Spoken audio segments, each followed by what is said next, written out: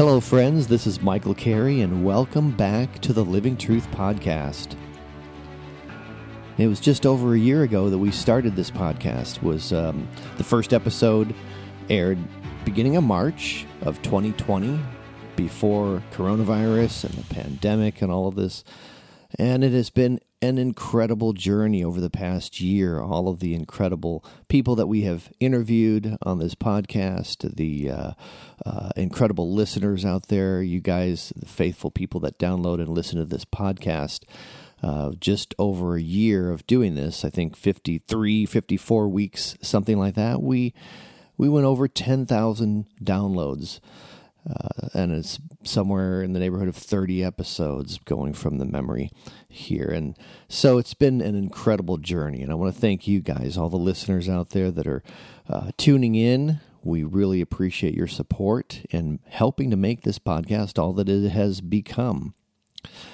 So it was February of 2020 that I interviewed John Eldredge and his book, Get Your Life Back. I did not anticipate or plan that John would be the very first interview, and his incredible book that had just come out. But as God would have it, this was recorded before we knew that we were heading into a global pandemic. And the information that we talk about and John shares in this podcast that I'm going to share with you today here is so life-giving, so helpful, and all the more so in the midst of this global pandemic. So I want to share this again with you because I think that it has become even more important. The idea of self-care, the idea of tuning into the heart and taking a break, plugging into God, getting some restoration. The Pause app that the Wild at Heart Ministry has put together has been a huge, huge lifesaver in so many ways, in the way that we can tune in to the Spirit of God through the use of that. So I want to invite you to tune in and listen to this incredible interview with best-selling author John Eldredge and his book, Get Your Life Back. Could you tell us a little bit about your new book and what compelled you to write it? Well, Michael, the interesting story is I didn't intend to write this book. I needed it first. So this came out of a personal journey. I got sucked up in the pace of life that everybody is sucked up in right now, and the craziness and, oh my gosh, just the tsunami of email and texts and media and social and the news of the world and the heartbreak of every village on the planet, all of it, right? All that coming. I got sucked up into all that. And I found it really, well, here's what happened. So we have little grandchildren now. We've got a little 3-year-old and a 2-year-old and a 1-year-old. And I found that I could only play with them for about 5 minutes before I wanted to check my phone. I wanted to check the news. I wanted to see if any emails had come in. I wanted to get back in the grown-up, connection. And I'm like, whoa, these are your grandchildren. You're yeah. Wake up and smell the coffee. And then I noticed all these symptoms that my soul was not well. And being overconnected was one like that. And needing to check my phone first thing in the morning, what's come in, But it was other stuff too. It was like I'm a reader and I wasn't reading anymore. And Stacy had bought me a mountain bike and I hadn't ridden it for 3 months. And I just noticed that the world that we live in, the chaos of the hour, was really drying out my soul. I felt dry. And so I began a journey to go, wait a second, I don't want to live like this. This isn't how I want to be. I want my humanity back. So I began to live this out. I began to do some things to restore my soul. And in the course of that, ended up writing this book about that healing journey.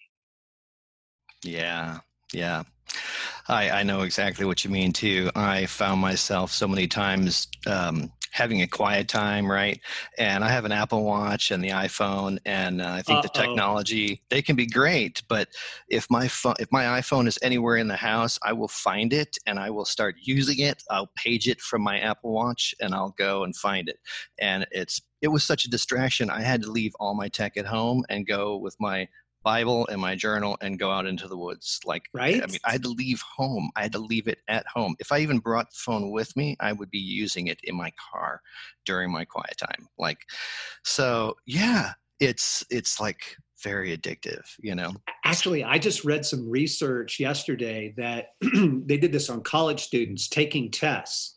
If their phone was in the room, their scores were lower than if their phone was out of the room. Oh man. I don't mean on, I don't even mean in front of them. Like literally, if they knew it was in the room, it was a distraction. If it was literally out of the vicinity, their scores went up a full grade on the test. Wow. Right? So it's a black hole. It's a distractor. Uh-huh. And just reading through your book, I think I made it through first 9 or 10 chapters so far. It has really been that rescue with my kids. That we've been through quite a bit over the past couple of weeks. Came home from vacation to a bunch of work, death in the family. My calendar was hijacked, and I felt the freedom to be able to sit down with my 7-year-old daughter and read to her, without my phone. And even this morning, my 18-year-old came, she got up early and grabbed a cup of coffee, and she usually doesn't do that. So I went up to her room. I felt compelled to put things aside and go up to her room and talk to her. As soon as I entered her room, she was open to Romans, and she's reading something about how God abandoned people to their own behavior. And she's like, "What is this about, Dad?" And we had this beautiful conversation that I'm sure that I missed, so many possibilities, so many opportunities like that in the past. So, you wrote that God never intended our souls to live at the pace that we forced them into. What was his original design? Right. You think about, so the Hebrew word for Sabbath is Shabbat. And as I looked into that, Shabbat doesn't mean rest. It literally means stop. Shabbat means cease. And I realized, no, I don't stop during my day. I just go. I get up and it's all good stuff. It's people I care about, and it's crises in the community, and it's mission in the world. But we don't live as the human soul is made to live. We just go, and there's always a reason, and there's always stuff pulling at us. So I am not pointing fingers at anybody. I'm saying this is the madness we've found ourselves in, and there's a way out. You just think about, okay, so Psalm 1. There's two people, two experiences, two human conditions being described there. And I am really intrigued by this. So one person is described as a tree that is planted right by a river. So its roots are constantly in the water. And it says that tree, its leaves never wither. They are literally an evergreen person. They never wither. I'm like, I wither, I wither, And then it says, and everything they do, they prosper. And then it contrasts that with a person whose life is so shallow, so fragmented, so dry, that the next wind is going to blow them away. And here's the difference between the two people, because I think that's most people in the world. That second person, that was sure me. We're just so dried out that the next piece of bad news just takes us out. One more demand, and it's the straw that breaks the camel's back. So what's the difference between those two people? And it's their ability to give God their lingering attention. Okay, and lingering attention. And here was the other symptom I did not like. Like you, I could sit down and just for some time to be with God or read or pray, and I would be distracted. And then I started reading the research on this. Nicholas Carr's book, The Shallows, What the Internet's Doing to Our Brain. He actually discovered that the way we consume information right now, the way media comes to us, it is deteriorating our brain so that we cannot give anything our lingering attention, not our grandchildren, not a book, and not God. Mm-hmm. And that's when I went, whoa, whoa, whoa, whoa, whoa, time out, time out. Like even the title of the book, The Shallows, that really got my attention, because I thought, I feel like I've been pushed into the shallows of human experience. I'm not playing music anymore. I'm not planting a garden. I'm not like, I don't have time to do the things that make for a human life, right? Mm-hmm. Yeah. Okay. So it's that fragmented attention, and I want to be that person. I want to be the evergreen tree. Mm-hmm. And so I think that there are some ways that we can begin to pull out of the madness and tend to our souls and begin to literally fight back for our attention. Like take your brain back, Yeah. Yeah. Mm-hmm. That's it. Yeah. And it's, the life of God, I think it's supposed to flow through us in our life. And it's just, it's the source, the sustenance, it's what's supposed to nourish us every day. And it's, man was not meant to live on bread alone, but the word of God, is it's his word and his love that's really meant to sustain us and feed us. So, yeah, this kind of brings me to this next question about our heart. And in the case of many of our listeners, we're talking about men and women who deal with pornography addiction and finding out that their husband is having an affair and so on.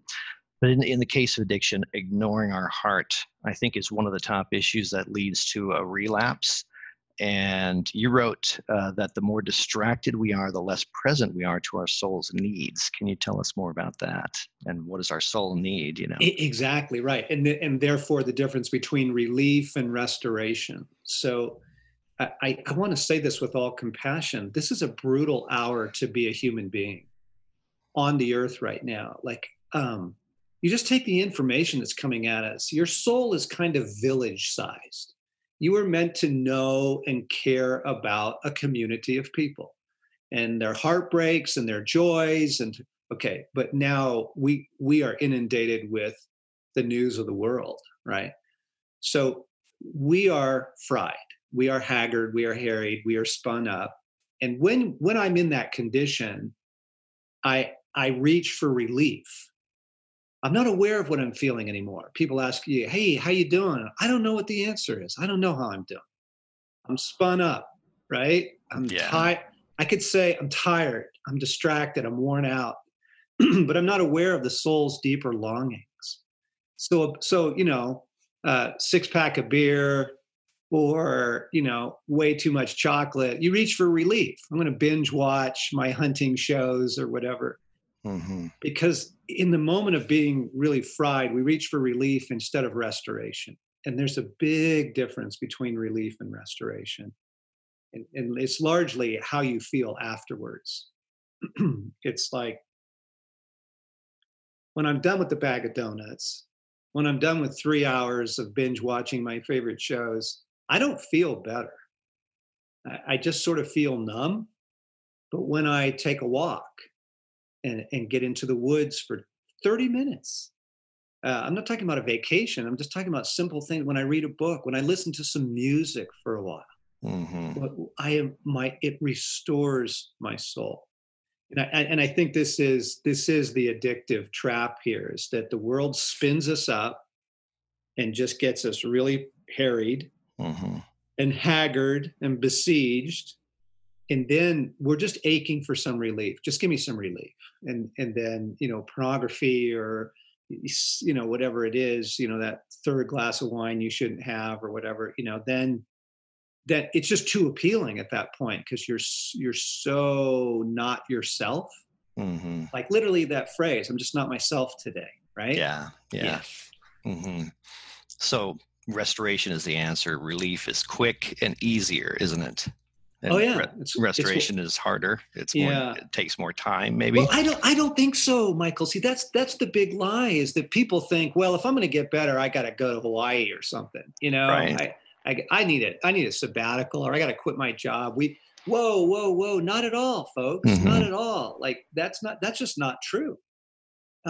For me, okay, so it's winter here in Colorado and it's snowing a ton this month. And one of my restorative things is to take the dogs for a walk. I just love it because I just get to let go of my day and I get to walk outside. But yesterday when I got home, it was 20 and it was snowing.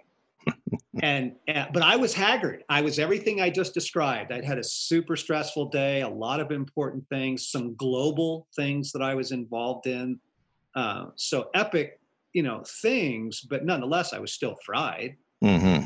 And the choice was put on your down coat, get the dogs, go anyway, right? Grab a wool cap. It was a half an hour. That's all it took. And it was almost like it was washing me as I just took a walk outside. I could just feel the stress, and there's actually brain research on this, that the cortisol begins to drain from your body. And so I was being washed and cleansed.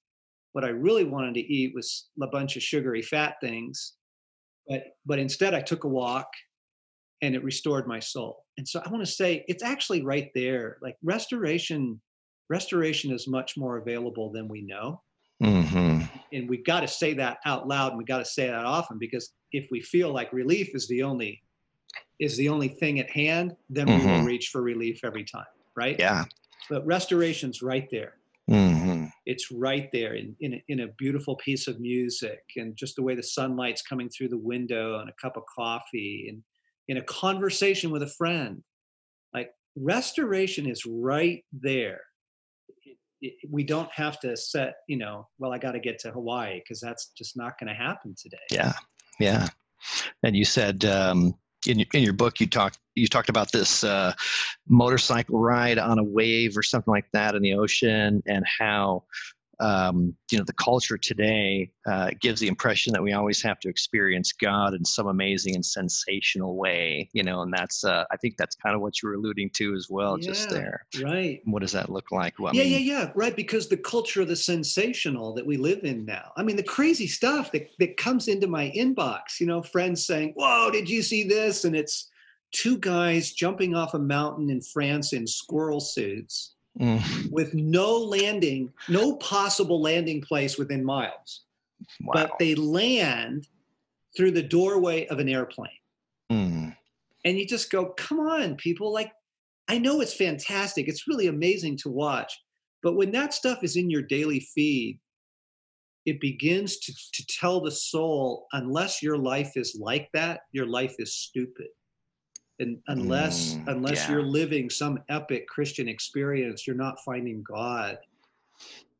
So here's the interesting thing, Michael. Why, as a counselor and therapist, I'm absolutely intrigued by this. Why does the research show that anxiety and depression rise in direct correlation with our use of social media? So the more you use social media, the more prone to anxiety and depression you are. And by the way, anti-anxiety meds are the number one selling pharmaceutical in the world right now. So really, people are spun up. People need help. And by the way, I bless help and I bless pharmaceuticals. And I think there's a place for it. Okay. I bless antidepressants that have been an enormous help to my wife. But the thing is, really, because social media, like, that's actually something you're choosing. You can choose how much you consume and how much you engage. And did you know it's doing this to your soul? And also rates of envy, direct correlation to the amount of time you spend on social media.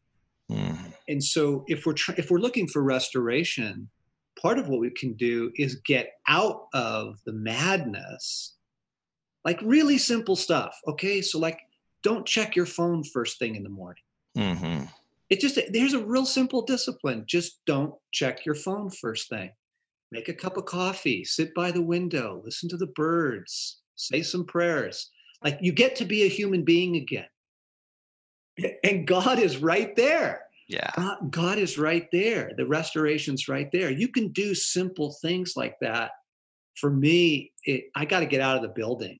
I got to walk outside, because I work in an office building, and there's meetings and there's phone calls and there's people in the hallway. And my day is very, very full. So what I had to do is, and it cracks the staff up now, is I just get up and I walk outside the building and I just take laps.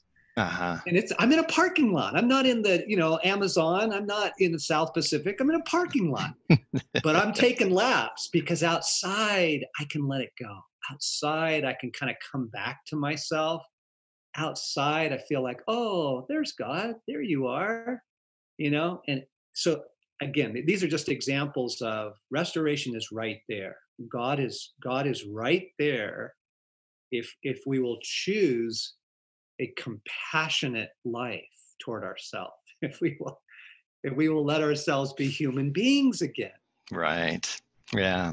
Yeah. I think I remember listening to one of your podcasts where you said you brought a stick or something like that and put it on your desk so you can touch nature constantly, touch something that's alive. I do. Or whatever. I do. I have 2 rocks on my desk right now as we're talking. Here's a little rock and here's a slightly bigger rock. And yes, like just to remind me, like reality is there. We get lost in these cyber worlds and in speculation and in our own internal chaos, and we need to be grounded in the real. Mm-hmm. Yes. Yeah, for sure. Now, my next question, I know so many people feel guilty that they say that they don't have time or for self-care, or they just feel guilty about caring for themselves. And I know this can be true for our listeners who are working through sexual addiction and betrayal as they work to incorporate self-care into their life, which is part of the restoration of sexual addiction and so on. So you discuss in your book how self-care is related to how we treat others. And can you tell me about that and comment on feeling guilty or too busy? Yeah. I was not good at self-care for years. And just to give your listeners a little something more to think about, for me, that was really grounded in my lack of mothering. I had my mom was a very professional woman. She went back to work immediately, and she did not retire until she was 75. And so I never saw her. I don't have any memories of playing with my mom.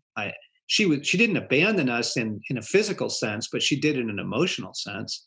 I don't have any memories of my mom reading me a book. And Wow. so when you have that kind of barrenness in the soul, you go looking for relief. And I looked for it in girls. I looked for it in early sexual experiences. You're looking for love. You're looking for relief. It has very little to do with sex. Mm-hmm. Very little, right? Right. You're looking for comfort. You're looking for solace. And if you didn't get mother love, what you're looking for is essential love. It's first love. It's primal love. It's like that first love experience. And that is really, really huge to understanding a lot of our drivenness. So she did. Okay. The other thing is that mother teaches mercy. If a little boy wants to jump off, the roof, or he wants to climb the tree, who does he ask? Mom or dad? Oh, dad, for sure. Yeah. Dad, for sure. Right. Because Right. Dad's going to say, yeah, far out, and mom's going to say, no, honey, don't do that. You'll hurt yourself. But if he does fall and skin his knee, where does he go? To mom. He goes to mom. Yeah. Okay. So mothers teach mercy. And my mother was not a merciful person. And so over the years, I didn't learn mercy. I was not merciful toward myself. I didn't live a compassionate life until the question you just asked, until I began to realize that it was hurting the people around me. Mm-hmm. That if I couldn't be compassionate towards myself, I couldn't be compassionate towards my wife, my kids. If my way with myself was suck it up, then my way with everybody else is basically suck it up, right? Mm-hmm. And then I read C.S. Lewis's brilliant little essay, Two Ways with the Self. And in it, he's talking about the self is not something that we're supposed to hate. In fact, and then he uses that famous passage, love your neighbor as you love yourself. And he says, how are you going to be able to do that if you don't like yourself very much, or if you don't take care of yourself, right? So the big idea that I put in the book is the way you treat your own heart is the way you will treat everyone else's eventually, right? And so learning self-care, I think for a lot of us, and for me, part of the beginning of it, back to my grandchildren, was this matters to other people. I may not be able to do it specifically or only for myself, but I can do it on behalf of those I love. Mm-hmm. Because I want to be a better grandpa. I want to be a better friend. I want to be a better dad. I want to be a better husband. Mm-hmm. And so it's absolutely changed the culture at our ministry, because I really set the pace in the first 10 years of go. The pace was go. Let's get a bunch of stuff done. Let's save a bunch of people. Let's conquer the world. Mm-hmm. And then we realized we just hit burnout, and we're like, we can't keep up this pace. What does a compassionate life look like within us, so that then we can share a compassionate life around us? And that's been a huge help to me in learning self-care and in learning soul care.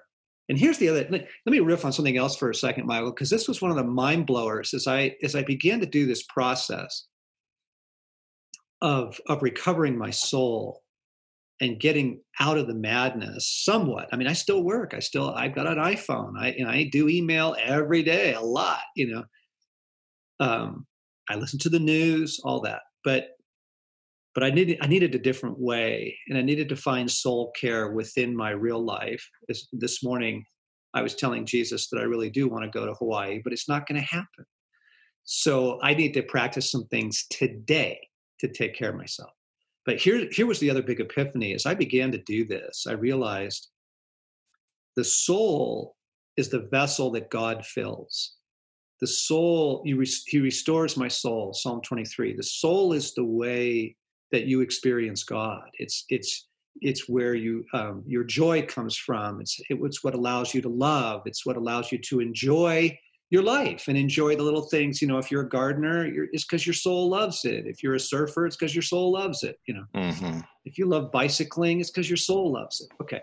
So if the world shrinks your soul and shrivels it like a raisin, your soul can't even receive God. Mm. And this was it for me, because I was looking for God. I was asking for God. I knew I needed more of God. I knew that was the answer.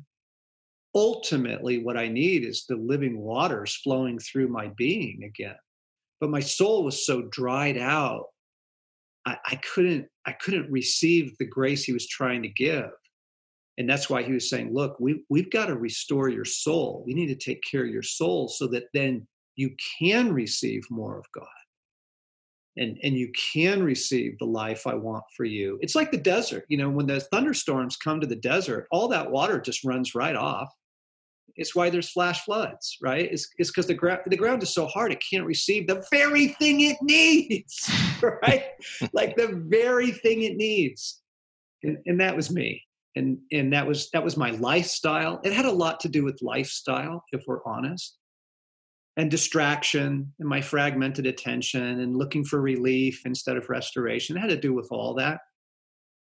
But for me, the deeper work, Michael, is that if we will begin to care for our souls, we will be able to receive more of God. We will, and then the healing really gets going.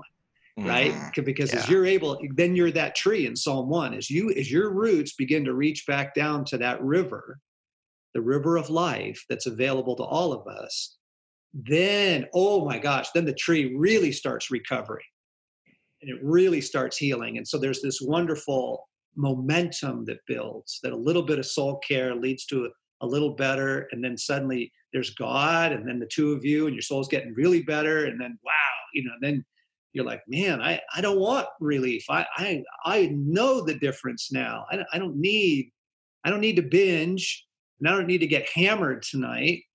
I know what I need, and I know where I can find it, right? Yeah. I need God, and I need everything he's pouring for me, and it might be music, and it might be a walk, and it might be beauty. Beauty is so healing. So yeah, that the epiphany for me was, your soul is the means by which you experience the grace of God. Therefore, take care of your soul so that you can have more of God.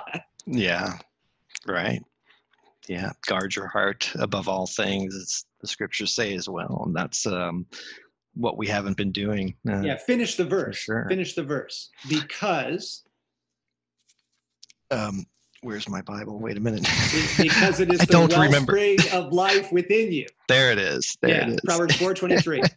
Guard your heart because it is the wellspring of life. Not because your heart is bad, not because your heart's going to blow up your life, but because if the John 7, Jesus says, the rivers of living water flow from within us.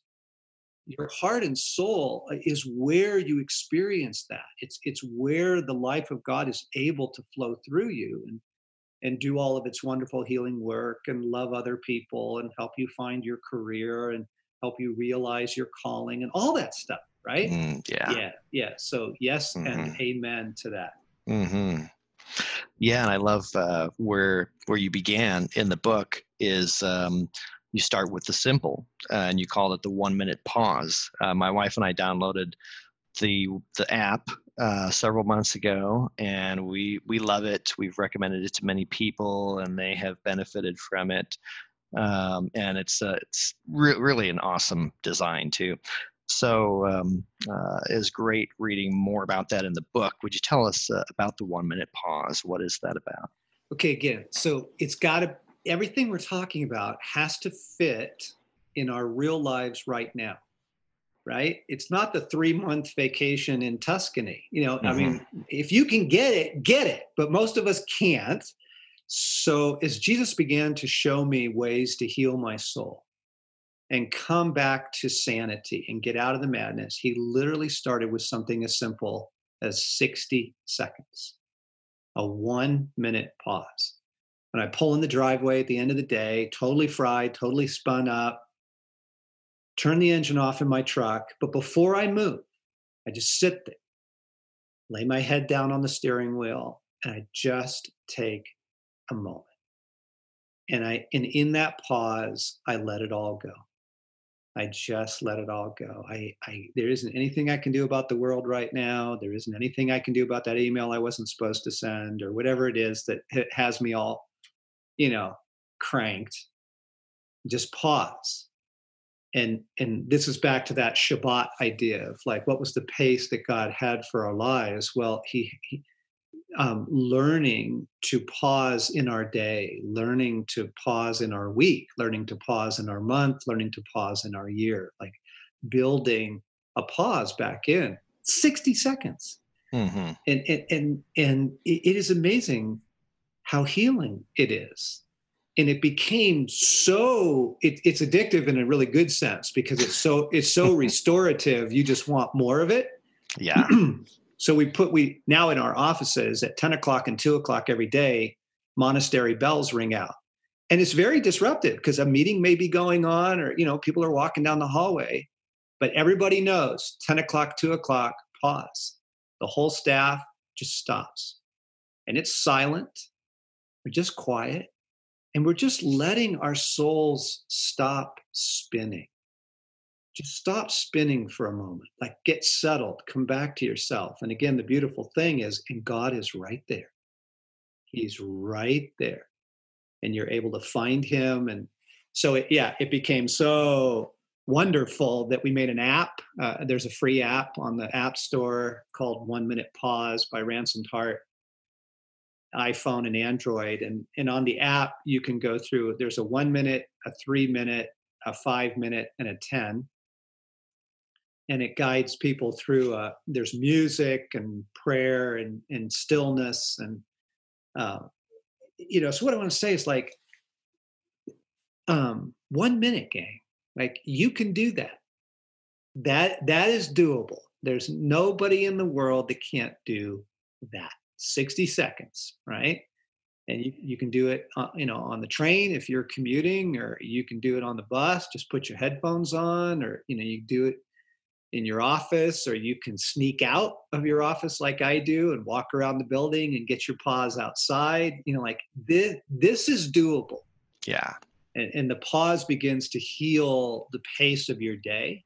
And the pause begins to help your soul. And literally it helps your body. There's brain research on this. Like you calm down. and you're not as spun up, and therefore you're not in need of relief. So you're not looking to, sneak off into the kitchen and find out what's there. Donuts and whatever. Really healing. Yeah. Yeah. Thanks for that. That's awesome. I wanted to ask you about chapter 2 in your book. It's called Benevolent Detachment. Can you tell us what that's about?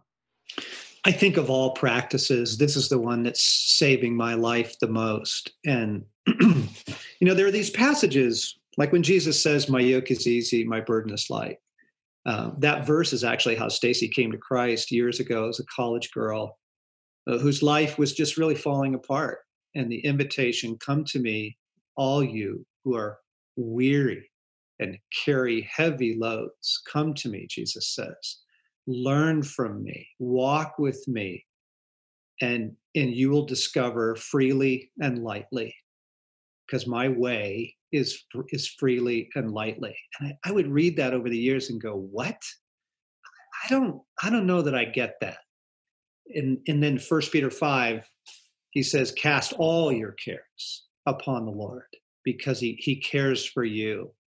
And it was only, Michael, when I got to the point that I just couldn't carry the world anymore, it was just too much. There's too much heartache around me, and too much genuine, I'm taking some people to the hospital today. It's just, life around us is hard, and life within us is hard. And I just got to the point where I just said, Jesus, I just can't carry this anymore.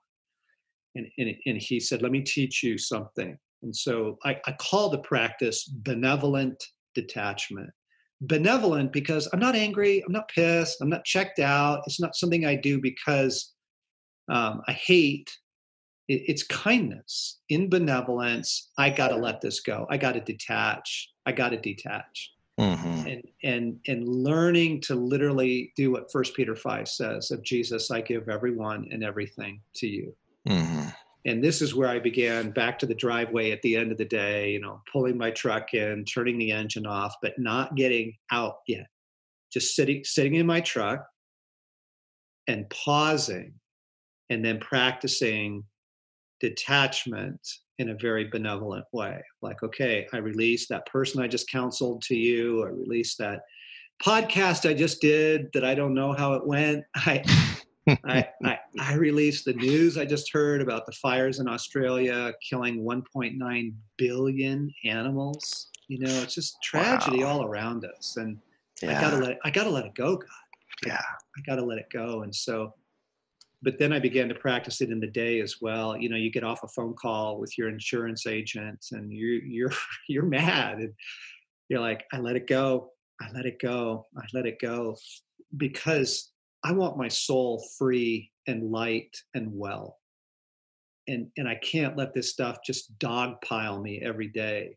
So learning benevolent detachment, learning to detach from all the chaos, let it go.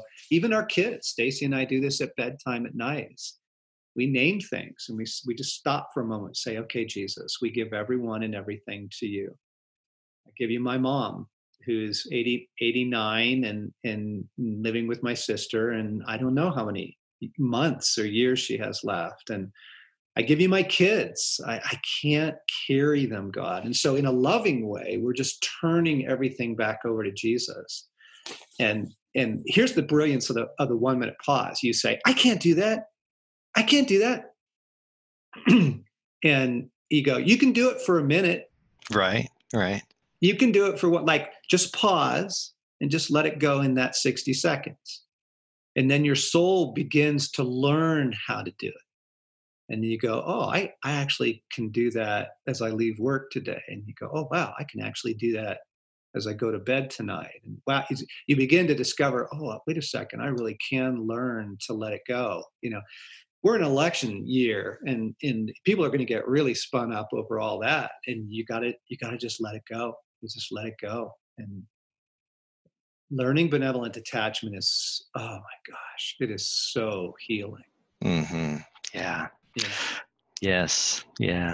I know that this book is going to be a lifeline for so many. I was just reading in your newsletter that you think that it's going to be going to have the same impact as Wild at Heart and that kind of effect, that ripple effect of lives that are going to be restored and changed as a result of these practices. So I hope so. Yeah. Because I care about people. I mean, this is a brutal hour to be a human being in. And I think the book is speaking deeply to right where people are at right now. Mm-hmm.